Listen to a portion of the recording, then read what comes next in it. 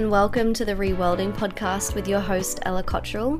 This is a conversational style interview series where I speak to women who are focused on rebuilding oppressive and outdated systems for collective transformation.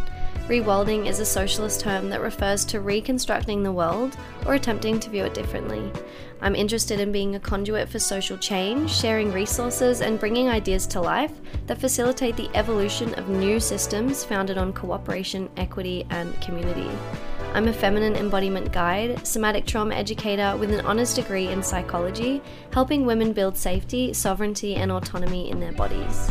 Thank you so much for being here with me as we work together to reimagine a new, radiant world for all bodies. I hope you enjoy the episode.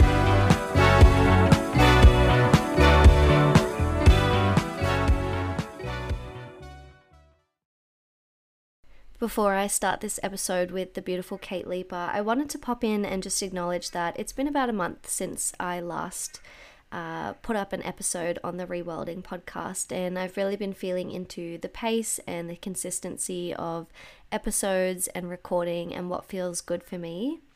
The Reworlding podcast is really about finding opportunities to disrupt the dominant culture, and I have been feeling the pressure from no one in particular, but from, I suppose, the systems and external noise around me to be more consistent and to upload more regularly.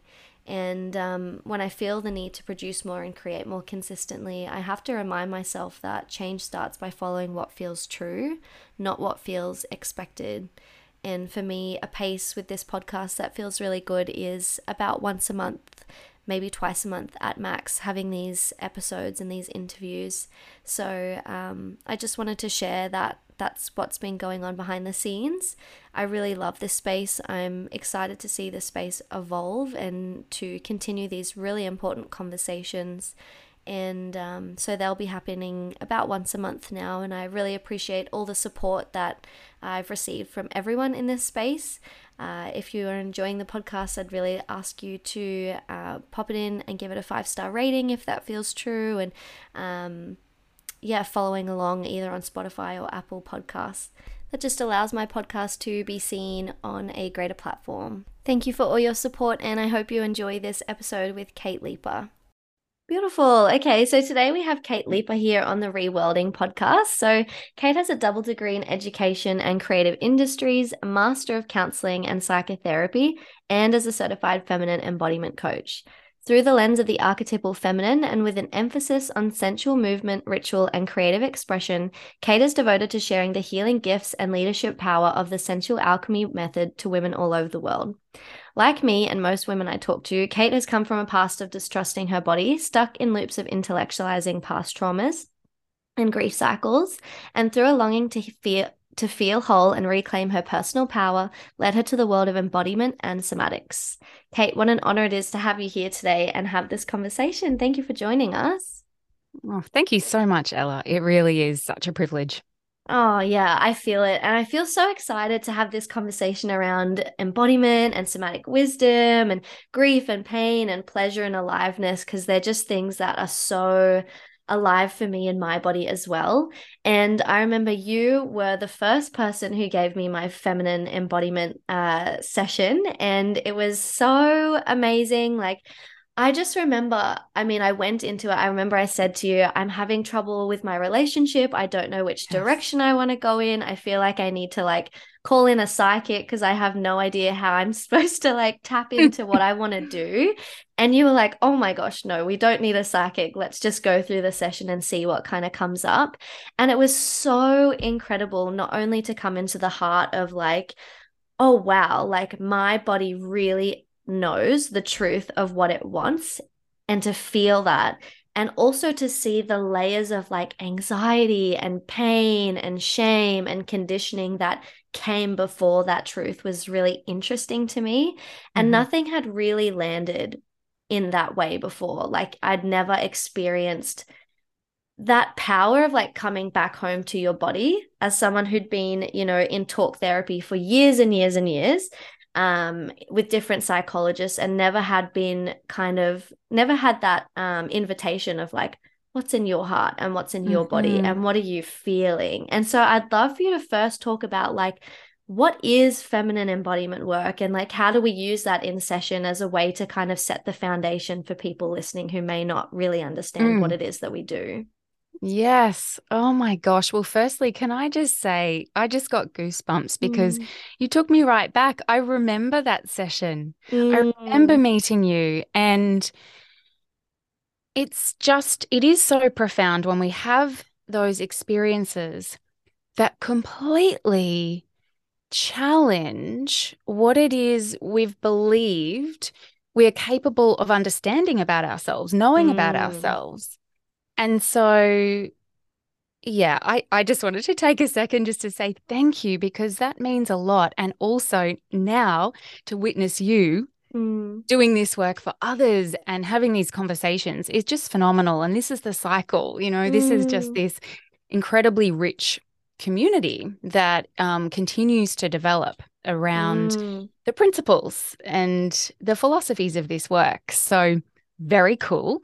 And look, I feel like there is about a billion answers to what is feminine embodiment. And probably, half of those I could offer on any given day in any given moment, because for me, this work is an invitation into connecting to our bodies, our feeling sensory bodies, our emotional bodies, and really accessing all that exists, the entire human landscape that exists within us through this gateway, of what is heaviest on our heart, what is the greatest desire on our heart, what is really front and center for us in our life, whatever that might look like, right? Whether that is a longing or a loss or a challenge or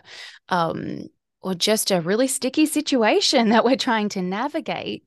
Feminine embodiment asks us to inhabit our fullest selves in order to really untangle, who am I in the midst of all this? When I shut down all of the myriad voices from outside of me, when I stop clutching and grasping at the expertise of others and the frameworks and the ideologies that tell me how I should think and feel, who am I in this body and what wisdom is there to be known?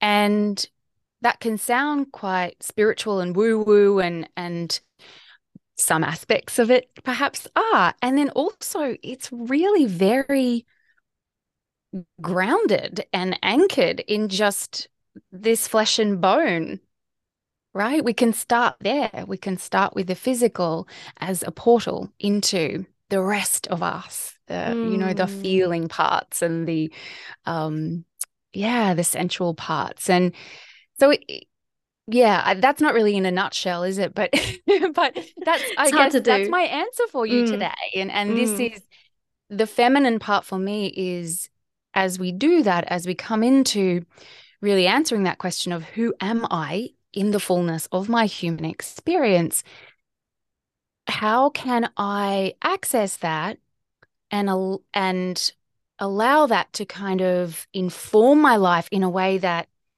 is connected to flow, to nature, Mm. to cycles, to intuition, to creativity, to sensuality. And that is the feminine piece for me Mm. particularly at this point in my life. They're the questions that I ask. Oh my God, so beautiful. The way that you articulate that is just so like I can feel my body really Mm. relaxing and just melting into that because it's so true. And it is such a hard question to answer. When Hmm. anyone says to me, like, what is feminine embodiment? I'm like, oh God, like, do you have 10 minutes? Do you have an hour? Right. Like, Let's have a session. yeah. Yeah.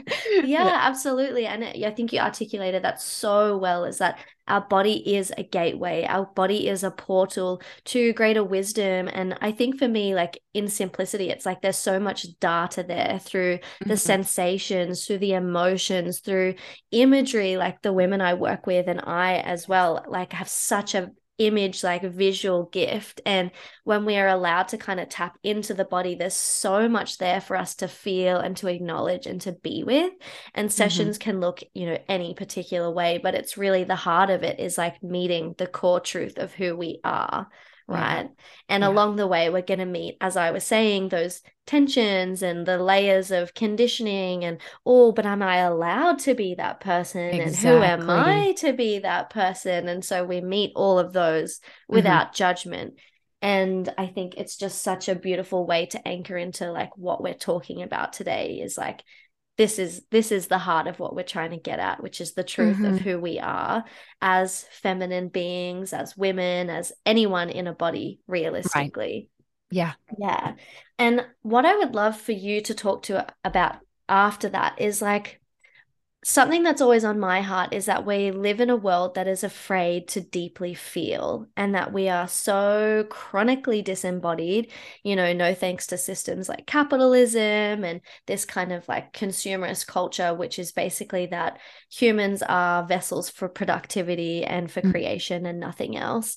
And I wanted you to speak about like who were you before you came to this world? Like who were you before the feeling, the richness, the expansion, the portal, the gateway? What did that look like for you? And maybe some of the impacts of like bypassing the feeling, sensing Hmm. a live person that you are.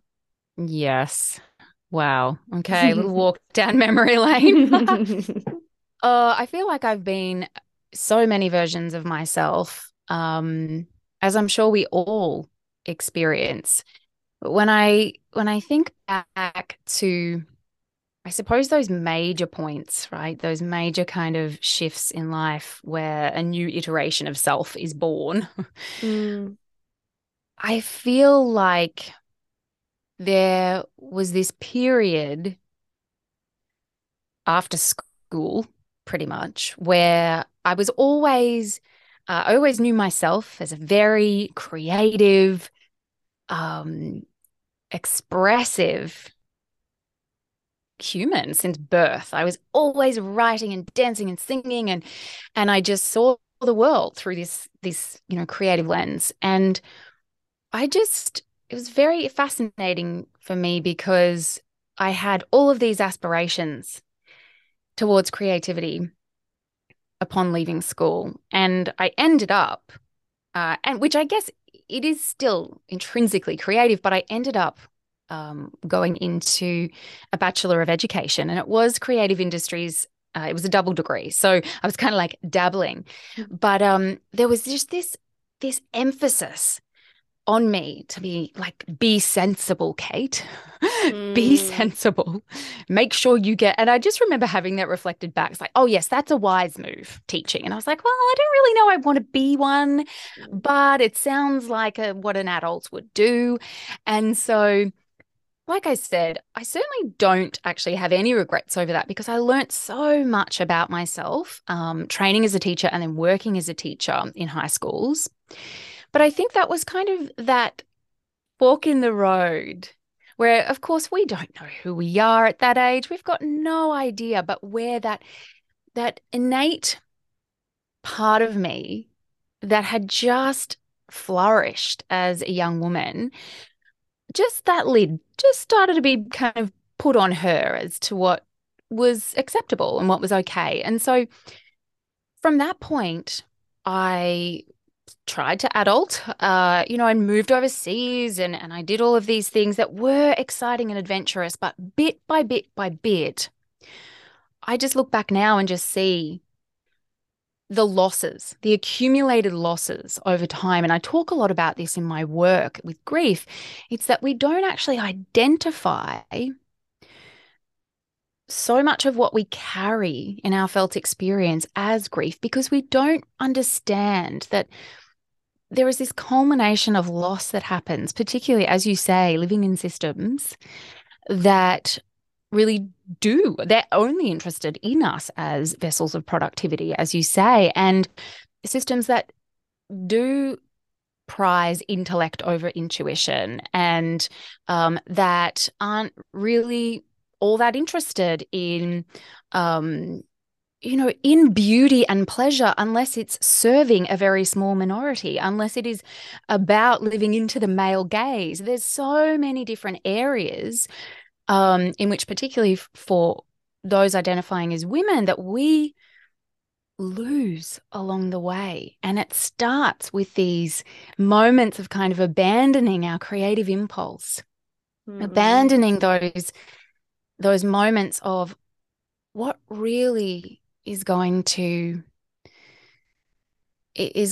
allow me to live into the fullest version of myself here, and leaning into the fear a lot of the time that no, that's just not okay. That's not acceptable. What will people think? Will I be lovable?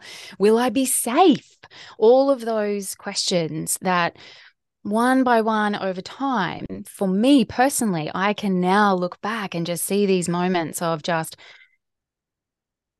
really following a script Mm. that looked on paper like a very uh like the script of success and the script of what a young woman would do to ensure that she was um she was living her best life. And yet inside me, yeah, I was just becoming kind of emptier and emptier. And so when it came to then having my babies, I mean, there are big catalysts there for just who on earth am I? There's enormous changes to the way that I saw the world. I had these little mirrors. I have three daughters, so I can't, I just have these little mirrors all the time going like, just really forcing me to look at Mm. the choices that I make, to look at the choices I have made and the repercussions of that. And so mothering, particularly the beginning of my mothering journey, was an enormously challenging time because I did come face to face with this huge sense of emptiness, and I kept filling it Mm. with more degrees, with like That's the more answer. more accomplishments. Oh, this is it, Kate. You've just got to be a bit smarter. Mm. You've just got to do another training, another degree. And so really it was up until, I mean, I've just turned 40 this year, and it was up until a major loss. And I recognize now the accumulation of losses, as I mentioned, but a major loss in the death of my sister 4 years ago. And that essentially shook me to the core because she was Mm. a 30-year-old woman, healthy, beautiful, thriving in every sense of the word, who all of a sudden was about to die from, Mm. stage 4 brain tumor. And so if there's any kind of a wake-up call, that's one. And so really ever since that point, I have been coming into and really inviting a deeper relationship with my body that has some days felt like a battlefield and other days felt like a safe sanctuary. And this is the dance that I do. So, and I think this is the dance that we can support women through, is understanding that, yeah, you don't just necessarily kind of don your flower crown in a women's circle and say some beautiful affirmations together, which can feel really nice, and definitely do that if you get the opportunity. But this kind of work and coming back into our bodies is it's brave work. It's beautiful work, but it's brave work because we do come face to face with all of those choices, all of the external forces that have kind of kept us from our wisdom, from our longings, and yet it is also the pathway to reclaiming that. So Mm. yeah, it's been quite the decade, I've got to say, particularly. Yeah. Wow. Oh my gosh. I had so much goosebumps as you were walking through that. And I feel so much resonance in your story compared to my story as well. And I'm sure so many people listening will say, oh, yeah, I can really relate to that sense of feeling like I have to live my life based on what it looks like on paper. And Hmm. I'm doing all the things that the external world is saying, this is a good thing. And you're saying, okay, well, it must be a good thing because Right. everyone is telling me this is a good thing. It's a wise choice, Kate. Like, Hmm. great, very sensible. And so I know I had a similar experience in where I was doing my honors degree in psychology and I got halfway through my honors and I was like, I cannot do this anymore.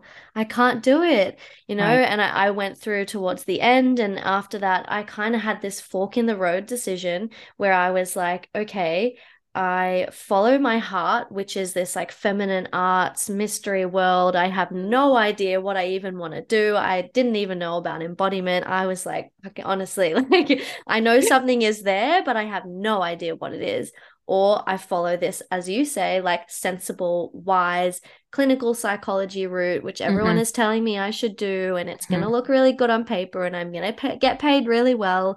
And I had this decision where I was like, I can't afford not to live in alignment with my heart, Right. which is, what you're saying. Like you have this kind of, awakening, you had this huge awakening of like, hey, like we are really finite here, and I Hmm. have really got to follow what's true in my body, or I risk this life of like emptiness Hmm. and trying to chase things that maybe this will be the thing. And I can so relate to that, where you're like, oh, maybe if I just like go travel here, or I do this or I do that, Yeah. and then I'm gonna feel okay in myself. And it's not until we come home and we do the brave thing and we do the courageous thing of listening to the truth of what's in us. And that Hmm. doesn't mean it's going to be an easy journey after that. I No, it mean, does not. no. If anything, It it's just does going to not. be as crazy and tumultuous as the initial journey, but it's so worth it, right? It really is. And you know what I say to that is when we get to the fork in the road, often we are faced with two incredibly hard choices. Mm, It is we either go down that path that, as you say, society has decided is the best for us, and it is, X plus Y equals Z. And of course, then we will feel incredibly mm-hmm. content and fulfilled. Or we follow the other path, which sounds romantic. It sounds like, yes, we follow our heart and our body and our deepest desires. And yet that is just another hard, Mm, because that kind of hard is met with not only those societal expectations as they try to kind of crush us and tear our desires away from us or squash them down, but we are continually met with our own internalization of that, with mm, the illusions that we've decided are our truth. And so it's really about choosing which of the two hards am I going to take, and which one. For me, the decision really came to, if you choose this hard, then it will slowly kill me. If I mm, choose this hard, it will slowly kill me. If I choose this hard, then my sense is that it will slowly bring me back to life. And that really was the wisdom, and is the wisdom, that I continue to come back to, because I forget daily. mm. I wake up and I'm like, holy shit. Mm-hmm. This, yeah, this is hard, because I feel like we are constantly met with these forks in the road.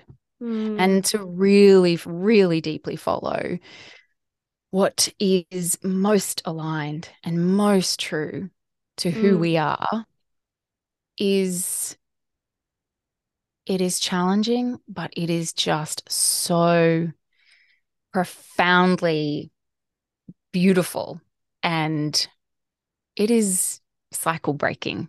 And so mm, maybe the next generations won't have to have two hearts. They will have, they'll have one ridiculous option, which is the mm-hmm, option that society is trying to place on them. And of course, mm-hmm, they wouldn't do that. And then they will have the option that feels aligned and alive. And yes, then there will be obstacles, but they mm. know that it's true. They know it's right.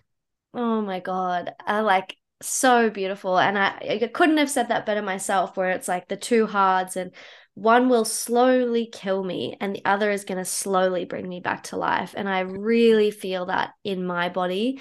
And I remember I had that feeling like I'd come from such bad mental health where I had such an intense rock bottom of like, I don't know if I can continue to like be in this space living like this. And it was very much like the only option out of here is to not, or to live in alignment with my heart and to follow what is true and to connect with my truth, even when, and especially when the external noise is like, what are you doing? You Yeah. know, because the other option is that internal sense of like I'm dying, I feel suffocated, Hmm. I feel like I'm being squashed, like my creativity, my soul, and that's just your body saying like, hey, you're on the wrong path.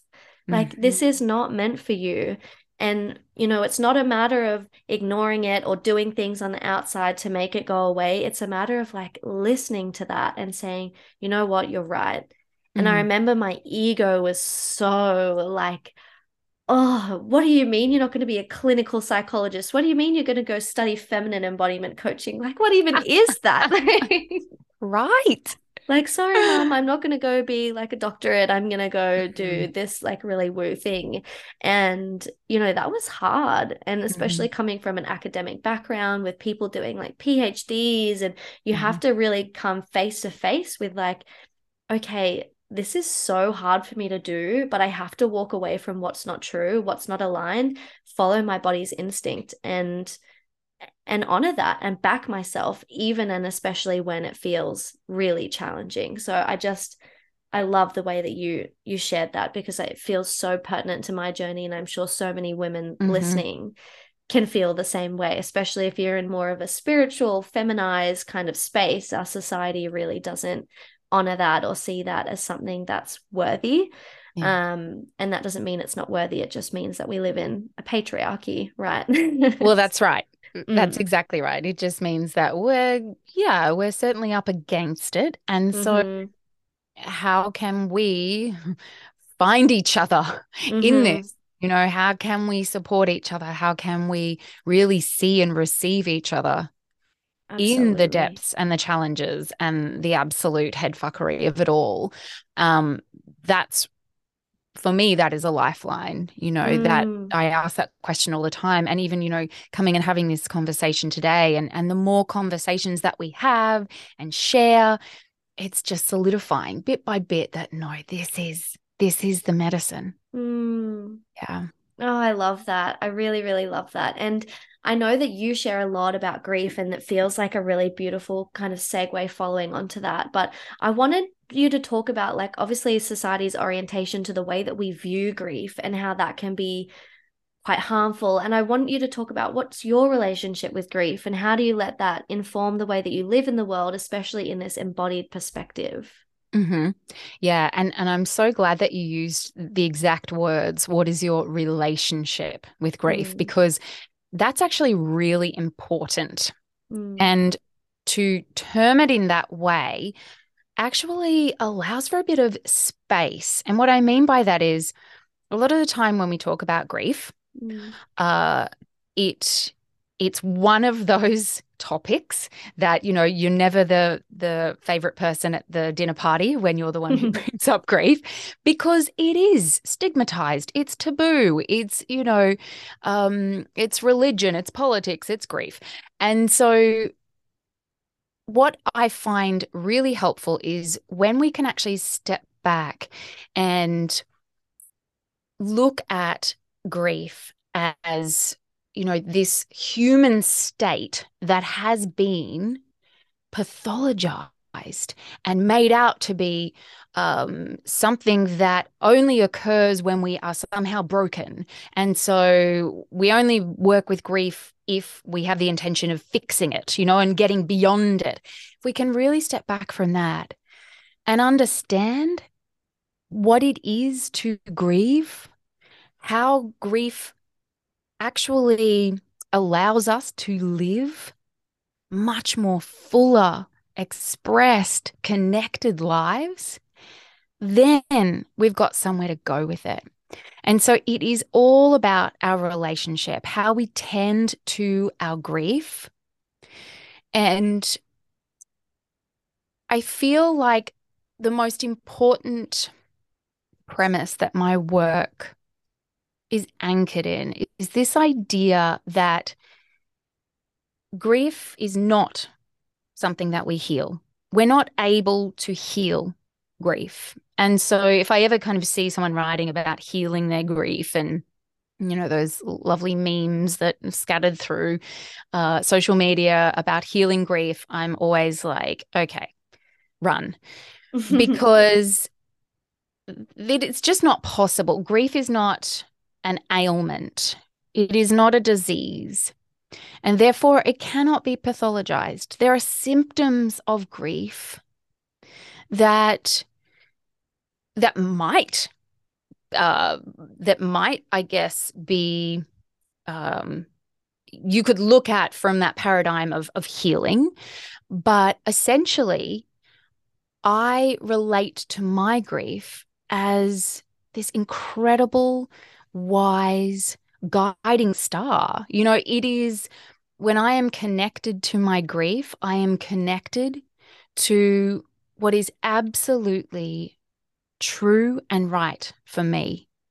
And that is because my grief illuminates everything that is deeply important to me. It illuminates the way that I wish to move through the world in the most authentically expressed way that I can.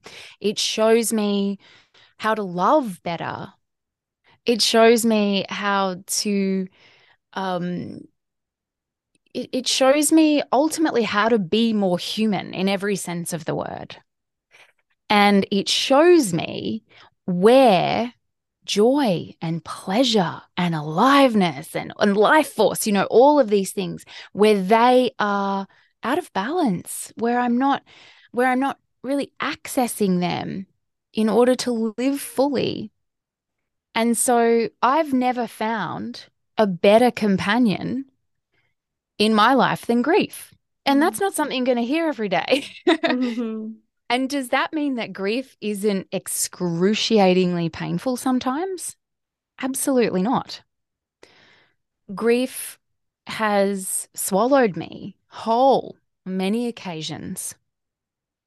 It is not something, it is not a state of being that I am excited to inhabit. And I have really spent a lot of time cultivating intimacy with the language of grief as it moves within me, as I move as it. And that has been just a deep curiosity for me ever since my sister died, particularly. But that loss, as I said earlier, was the catalyst for it was like it just shone a major spotlight on so much of my life. And all of those accumulated losses, of identity, of bodily autonomy, those times I'd been hurt, deeply hurt, of those times of self-betrayal and self-abandonment, the moments that I was diagnosed with autoimmune disease and these, motherhood and those identities, as they shifted for me and challenged so much about who I was, all of a sudden I was just looking at them and seeing this dance of avoidance and intellectualization and rejecting that part of me to try to be polished and perfect and shiny and helpful because I was a psychotherapist. So of course I had to have my shit together. Mhm. And so, yes, grief for me has been an invitation into really softening and really deeply learning about what it is to be with all of the qualities and the textures of sorrow, of loss, and then allow them to really inform me of what it is I really long for. So it's kind of just, it's with me every Mm. day.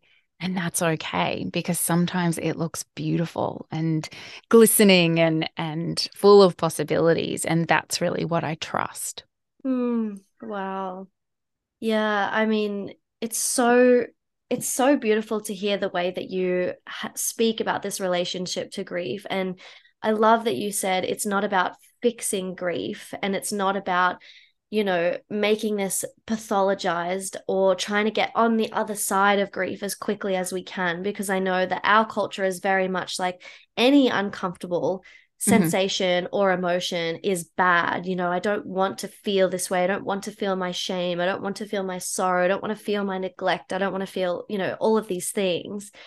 But it's in the feeling and a generating a curious relationship to that we can begin to understand the message underneath it, Hmm. and so I always say this to the women I work with, like, let your body like inform you and don't make it wrong. And it's not about how do we fix this so we can get on the other side of this. It's how do we be with this? Right. How do I allow myself the ability to soften into what is uncomfortable? And I just think that's such a beautiful way to, that shift of perspective, but also that shift of language, which is really Yes. around like the wise, this wise essence, this wise part of you, which I think is so beautiful. And imagine if everyone had this same shift of how Hmm. can I learn from this and how can I be with this and allow this to be a part of me, not with the goal so that it can quickly shift to something else, but just Hmm. so that I can start to embrace the fullness of who I am in every moment, and an understanding that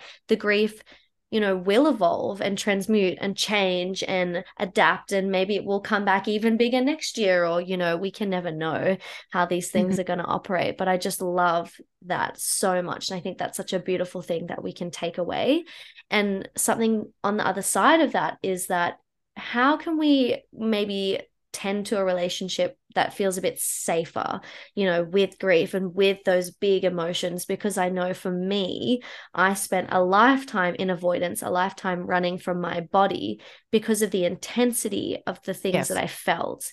And I felt if I allow myself to feel that neglect or that, that pain of abandonment, I will die. Like it really Right. did feel like that. And so, Hmm. how do you help people come to a sense of safety in those, in grief, especially, which is so whole and consuming? That's right. Yes. And it's fundamental. So this work doesn't really start Mm, until safety is established. And that is, it has to be a gentle, slow process because, yes, every woman's body is different. Every woman's experience of the world is different. Our capacities to be with intensity is different. And so, a lot of the time, many women actually hold on to enormous loss around their sense of safety in their body. I know I certainly did. So much grief existed because I didn't feel safe in my body. And we need to see the connection between that. We can't just kind of go straight into, okay, let's feel our deep feelings. mm, That's not only impossible because the body won't let us go mm, anywhere that it's actually not ready for. And yet we can't trust that until we do start this really slow, gentle work of simply finding out what does our body feel like? What does it feel like in my physical system, in my emotional world? What are the sensations alive in me when I feel completely safe and held? mm, And that's going to be different for each woman. So that is a process of exploration. There are for sure tried and true ways that we can do that using embodiment and somatic tools and processes. Absolutely. And it's, a lot of it has to do with resensitizing to our experience of even feeling gravity mm, and allowing ourselves to feel held in just simply by the energy around us and then noticing what happens in our body and amplifying that, letting that be there, kind of turning up the volume, down the volume on some of these sensations as we go. And so it's a really, it's a process of beginning to trust the body and come into this relationship of ally with the body.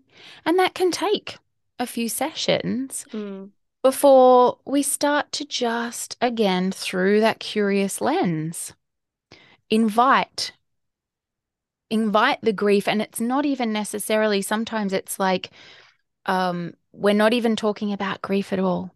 Mm. We're just talking about what's present, what you're feeling, what you're noticing. And often the grief will kind of raise its hand. Hey, I'm here, I'm ready. And so I'm just a firm believer in allowing the body to lead and guide, and grief being one of those human states that does hide, as you say, underneath some layers. There might be some numbness and avoidance, and then there will be some fire and some anger, and there will be some shame and tenderness, and we will get to the grief all in good time.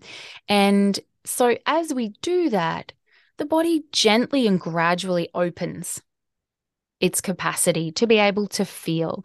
And sometimes it will just be starting with that little toe in and just really welcoming, okay, oh, there's this discomfort in my belly, there's this clenching, whatever the grief, or however it wants to be known through the body is accepted and recognized, acknowledged, welcomed. And so bit by bit, this softening does happen. And that wise guidance of grief will, kind of take each woman on their own journey to access what is at the heart.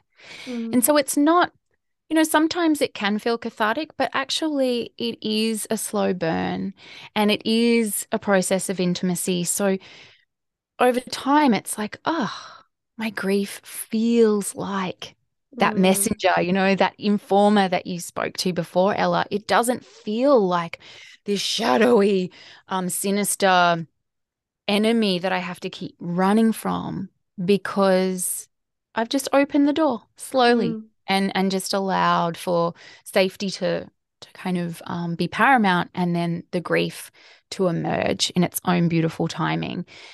And I just wanted to add to that, without having to necessarily go there unless you want to, but a lot of my work really centers on this idea of holding paradox. So, where we are contacting grief, we are also using opportunities to move towards what feels good and alive Mm. and sustaining and safe in the body. And sometimes that just feels like okayness, like a baseline of okayness. And sometimes that feels like pleasure. And so for a woman really desiring to come into this intimacy with grief, but is also feeling like, oh my God, who has time for that? I like to really just emphasize that, we there is a lot of scope to feel good in this work as Mm. well. And that's very countercultural and very revolutionary, but it's actually possible for you to leave our session feeling fantastic. Imagine that. Mm. Yeah. Mm. Mm. Oh my gosh, I love that. And that was going to be my next thing. And I think let's just anchor straight into it because it feels so alive. Yeah. But, how can we use embodiment as a vehicle towards greater sensual aliveness and that sense of, there's grief, and the paradox of that is there's also pleasure. And I think sometimes that we can think, oh, if I'm feeling grief, then I'm not feeling pleasure. And I like to Yes. tell people that there are parts of us with multiple truths and desires and yearnings, and there could be hundreds of parts in you that feel so many different things. But because we live in this culture that says, I am one person with one Hmm. mind and one body, I must feel only this at one time. And we know that that's not true. And so I'd love for you, yes, to speak to more about the paradox of pleasure and how we can use grief as a vehicle towards more pleasure as well. Yes, yes. And it is really the most exciting part about this work, I've got to Mm. say. And it was absolutely 100% born of my own experience. And so I feel incredibly blessed to have already trained in feminine embodiment prior to my sister's death.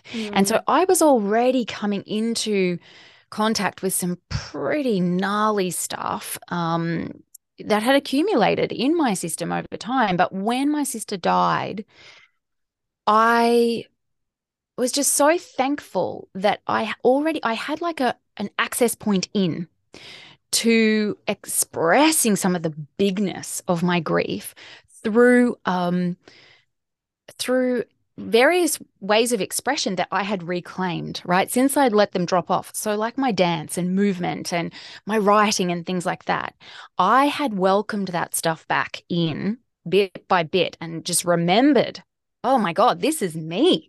This is actually what makes me feel alive. And so, in managing my own grief, I really noticed that I was able to be with the intensity. I was really able to intentionally welcome so much of the pain and just the absolute turmoil of the unfairness of it all and have it channeled through these creative modes of expression and really contact the rest of, I was able to be in the world. So connect with nature, in relationship, all of these things that, 5 years earlier would have been lost to me because I was just like a walking head. So this work and really understanding this paradoxical dance between grief and pleasure was really just me trying to understand what the hell was going on inside of me. And in no way am I saying that made things easy, but what it did do was allow for a much more natural ebb and flow of the grief experience. So, as everybody who has been through like a major loss will attest, grief comes in waves. And sometimes it can just absolutely bowl you over. And so for me, knowing that I was able to orient towards a sense of aliveness in my body and that grief itself is aliveness. Like we can't just see grief being here and pleasure being here and pleasure being the thing that we want because it makes us feel alive and joyful. Grief is also aliveness. It is an access point to vitality. When we are deep in grief, we are really, really alive. Like our entire being is buzzing with aliveness. It just feels really hard and sometimes really, really terrible. But when we can understand that that is also life force energy, just as an orgasm, just as being out, feeling the warmth of the sun. They are different. They're on a spectrum, but they are all aliveness. Then we can begin to fuel ourselves, nourish ourselves, support ourselves through pleasure and through really accessing the different textures available to us in our bodies because we're like, oh, I am more than just this sadness. I felt that before. What was that feeling? I'm going to go and get that again. Mm. So we become our own medicine and there is a lot of poetry to it. It sounds really poetic. I know that. And when we're actually just in our bodies, it can be so subtle. It can just be so gentle and subtle because we are just there feeling and noticing and welcoming all of it, all the contrasting contradictions and just letting it be there. And it's really amazing when we do that, how the body does transmute, does alchemize into more of the good.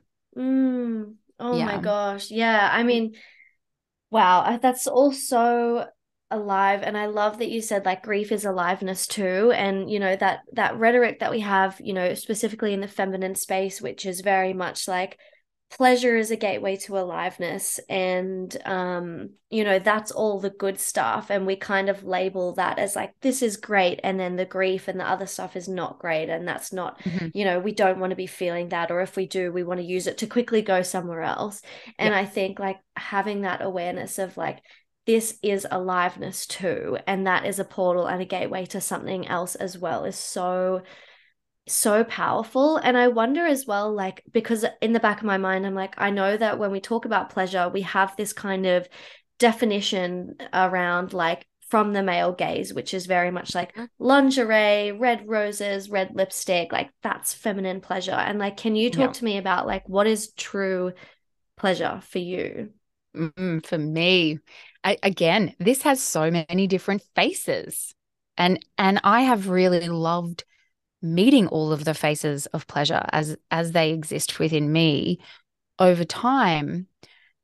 I would say that right now, pleasure for me is, and it's right, I'm getting wildness is coming up. It's coming Mm, through because I think what I mean by that is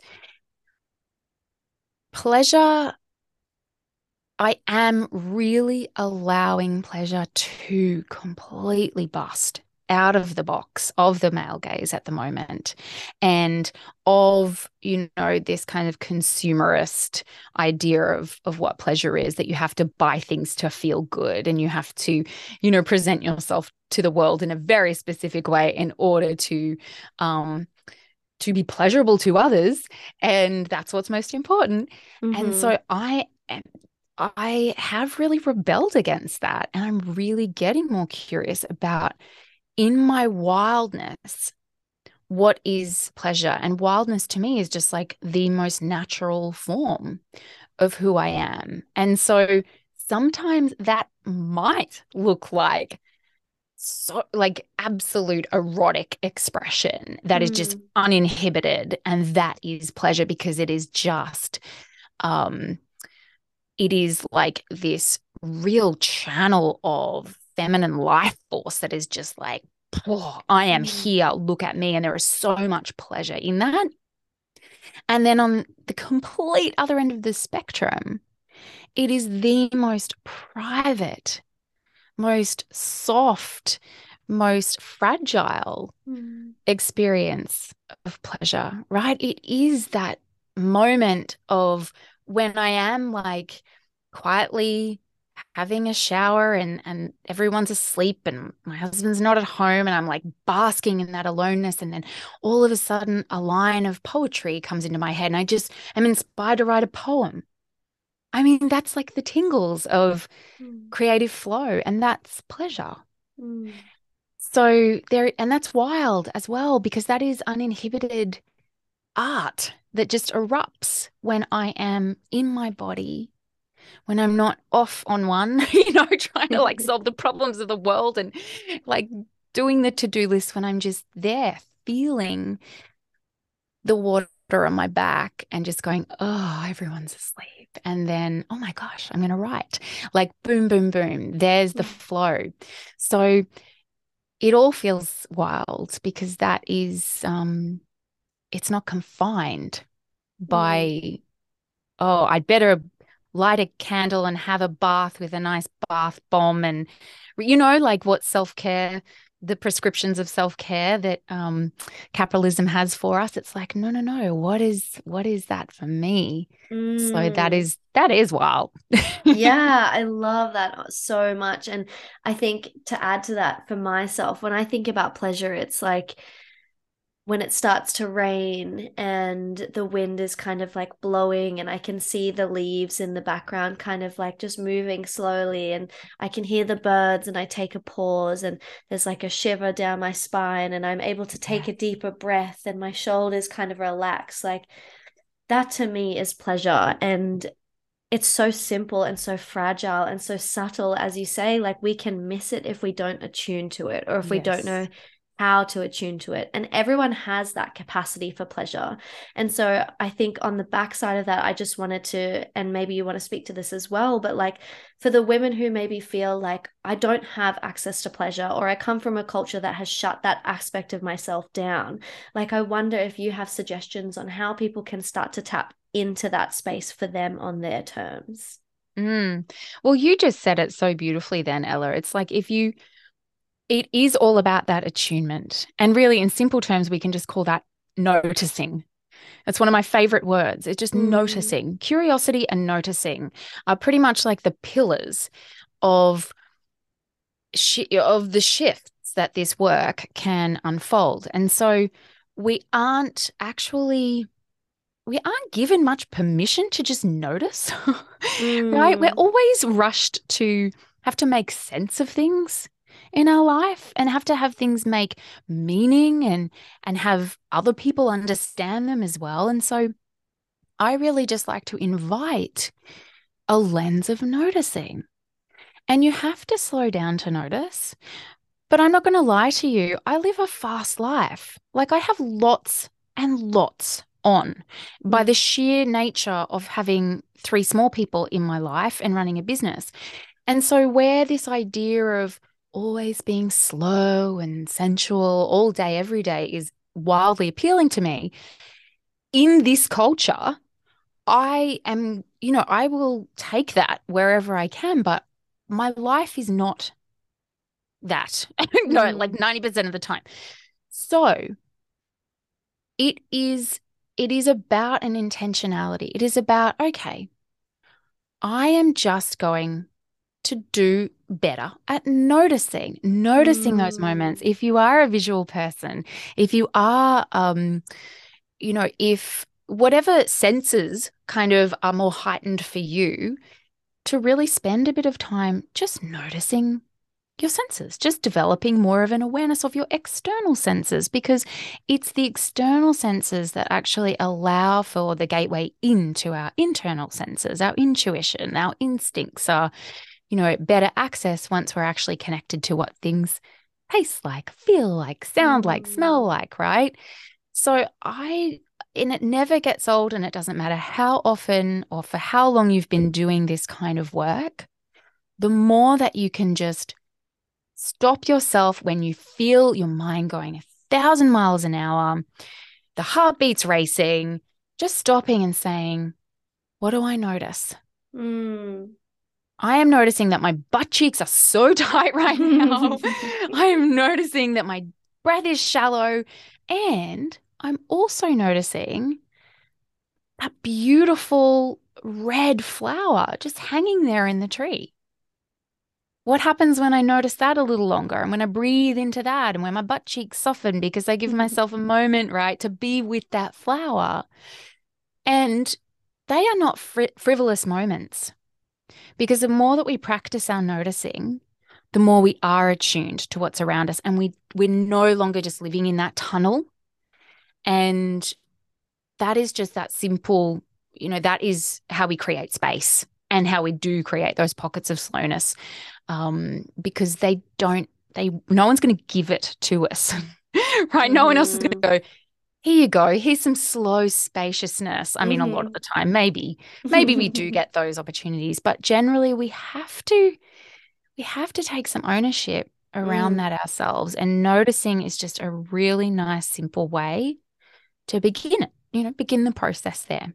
Yeah, totally. I love that. And I think sometimes we can really overcomplicate like the processes of things, Hmm. like, oh, in order for me to connect to my body, I have to have a 45-minute ritual and I've got to set it all up and Yeah, lock the doors and I can't have access to anything. And it's like, no, like it's so simple. And the more that we do it, the quicker and the better we become at it. And I did have a question of like, do you have tips for busy mothers who, want to tap into their body more, but really don't have a lot of time? And I think you answered that so beautifully. It's the noticing, like, okay, right now I'm feeling so overwhelmed. I'm gonna just take a deep breath. I'm gonna breathe deeply into my belly. Like, what am I sensing? What's alive for me in this moment? And where can I anchor Mhm. into something that's resourcing for me? As you said, like this flower. What happens when I notice the flower? Or what happens when I feel my feet like really rooted on the floor? And so simple but so powerful, the Mhm. ability to give ourselves like those moments during time. And the more that we can do that in our day, the more we can do that in our week, the more that we can really develop this body sensitivity, that we can make our way kind of Yeah, through the world feeling again more anchored into pleasure. And how can I experience this more deeply, and how can I welcome this into my body more, more intensely? And so yeah, it's an endless resource that can that's keep right. on giving. Yeah, absolutely. And I mean, in honor of our time, I know it's kind of coming to a close, but I really wanted to ask you, like, what kind of keeps you doing this work, and what is the world that you see and the world that you want to create? Mm, I am so obsessed with this work. I couldn't shut it off if I tried. Mm-hmm. I I think, I can answer that in a number of ways, but I what keeps me in the work is probably noticing, right? Noticing who the woman was that lived just so outside of her body, who was so sad and so lost, and yet on the outside so accomplished and so shiny and so, all the things. And I just have so much tenderness for that woman. And I spend a lot of time mothering her, my inner Kate. And so that is really what keeps me here, is that I see how far, and when I say this, like how far I've come, I don't mean like, on this linear kind of projected path of like, look at me now. But I just see the depth of compassion and love and acceptance that I have for myself now, and how that translates into the love and compassion and acceptance that I have for my children, Mm, and how I'm able to express that now.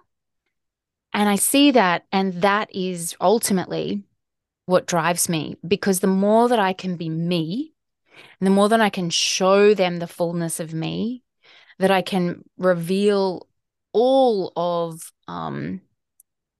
obviously within what is appropriate for them developmentally, but the mhm, more that they can see me as this full woman, mother, human, then the more they have permission to move through the world as themselves.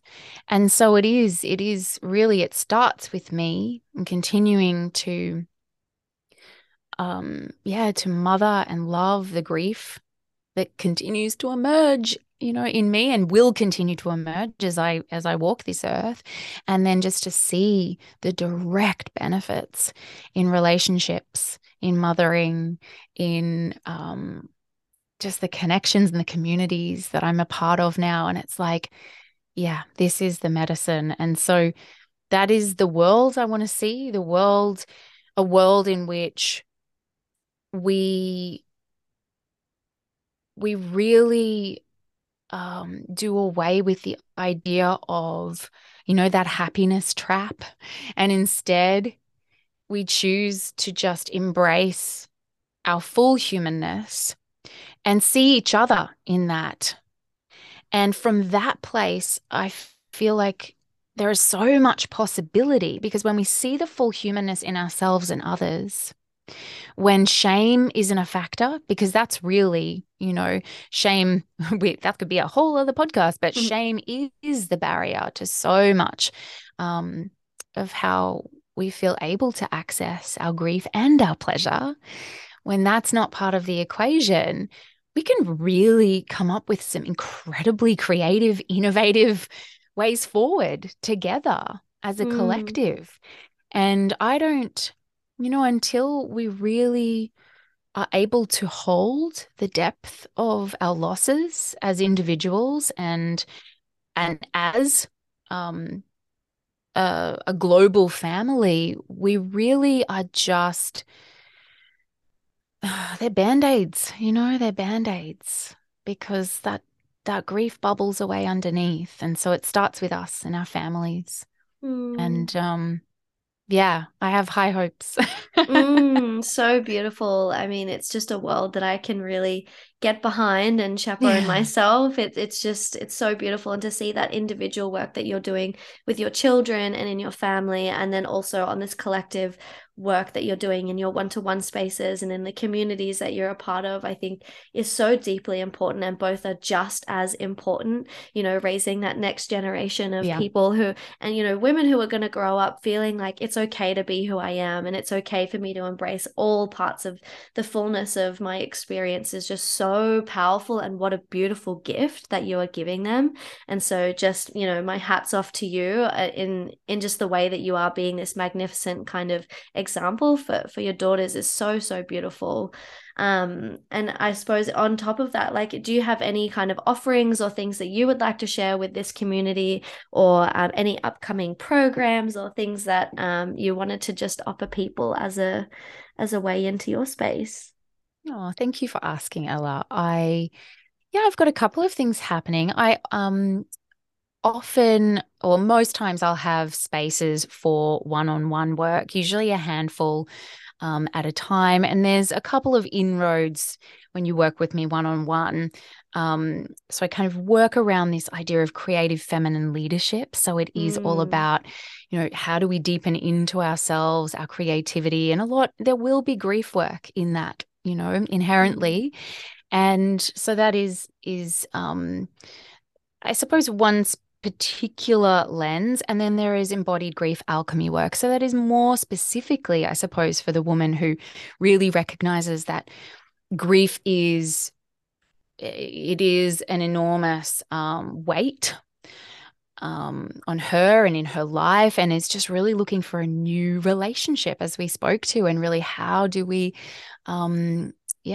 transmute the grief into aliveness and pleasure, and onto that next step of creative expression, and really living a life that feels full and rich and magical. And then probably the other thing I would share with you is my 4-week signature program, Grief Weavers. I am enrolling. We actually kick off on June the 6th. So I'm not sure when this is out, but that's happening. That will happen a few times a year. mm, And that is really a beautiful kind of sacred group program experience where we are weaving our grief, personally and collectively, in the space, but really understanding it as that gateway into our truest selves, mm, and allowing for our creative aliveness to just be known in that space together and have it witnessed. And so it's really an incredible experience. If you have, yeah, that there's like some untapped magic in there, but it's grief, it's loss, it's mm. change and transition that is kind of blocking the way. So yeah, but there's always plenty happening. So I'm over at kateleiper.com and on Instagram as well, at kate.leiper, if you want to just hang out. Oh, beautiful. I love the name Grief Weavers too. It's just like I have this beautiful imagery of like, weaving baskets and, Yes. into something magical. It's so beautiful. I mean, thank you so much, Kate. It's been like I've really enjoyed this episode and being able to talk about, my one true love, embodiment and somatics with Mm, you. And maybe one day we'll have to chat about feminine leadership because I love that topic as well. So yeah. yeah, just thank you so much for your wisdom and your space and really encouraging people to pop on over. Kate has a beautiful website, which I enjoyed reading in preparation for our Oh, thank podcast. you. So really recommend that. And yeah, just thank you so much for being here. It's been beautiful. I've loved it so much, Ella. Thank you for being such a beautiful host and just really asking the most incredible questions. I appreciate you.